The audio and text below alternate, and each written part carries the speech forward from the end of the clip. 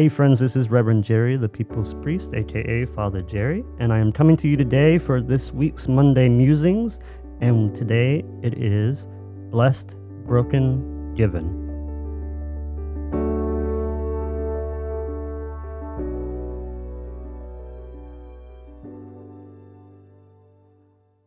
Every Sunday when we gather around the table of God, we are reminded of the words of Jesus when he said at the Last Supper, "This is my body broken for you, my blood shed for you." We say these words so often and so haphazardly that we don't recognize how powerful these words are and the sentiment that Christ was trying to embody with this declaration. These words are a declaration of subversive, radical love, a love that calls us forth to allow our bodies to be broken through vulnerability, our blood to be shed, our hearts to be opened out of compassion for one another.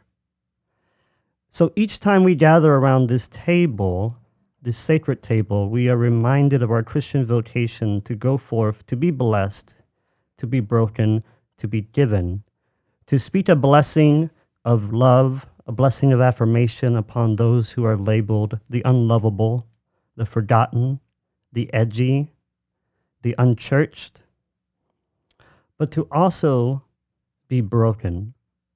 Broken so that others may be able to be nourished through our vulnerability. Broken so that solidarity can take place. Because the Eucharistic feast, the feast that we claim to be the feast of Thanksgiving, cannot take place until the bread is broken. So we too must be the bread of the world that is broken to nourish the bodies of those who are politically and spiritually malnourished. And then from that place we go forth and we are given.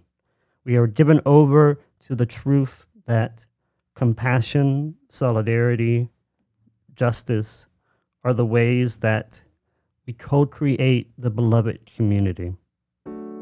This week, remember your call to be blessed, broken, given, and together we can co-create the beloved community that Christ calls us to create. Monday Musings is brought to you by Reverend Jerry Maynard, the People's Priest. For more, visit revjerrymaynard.org.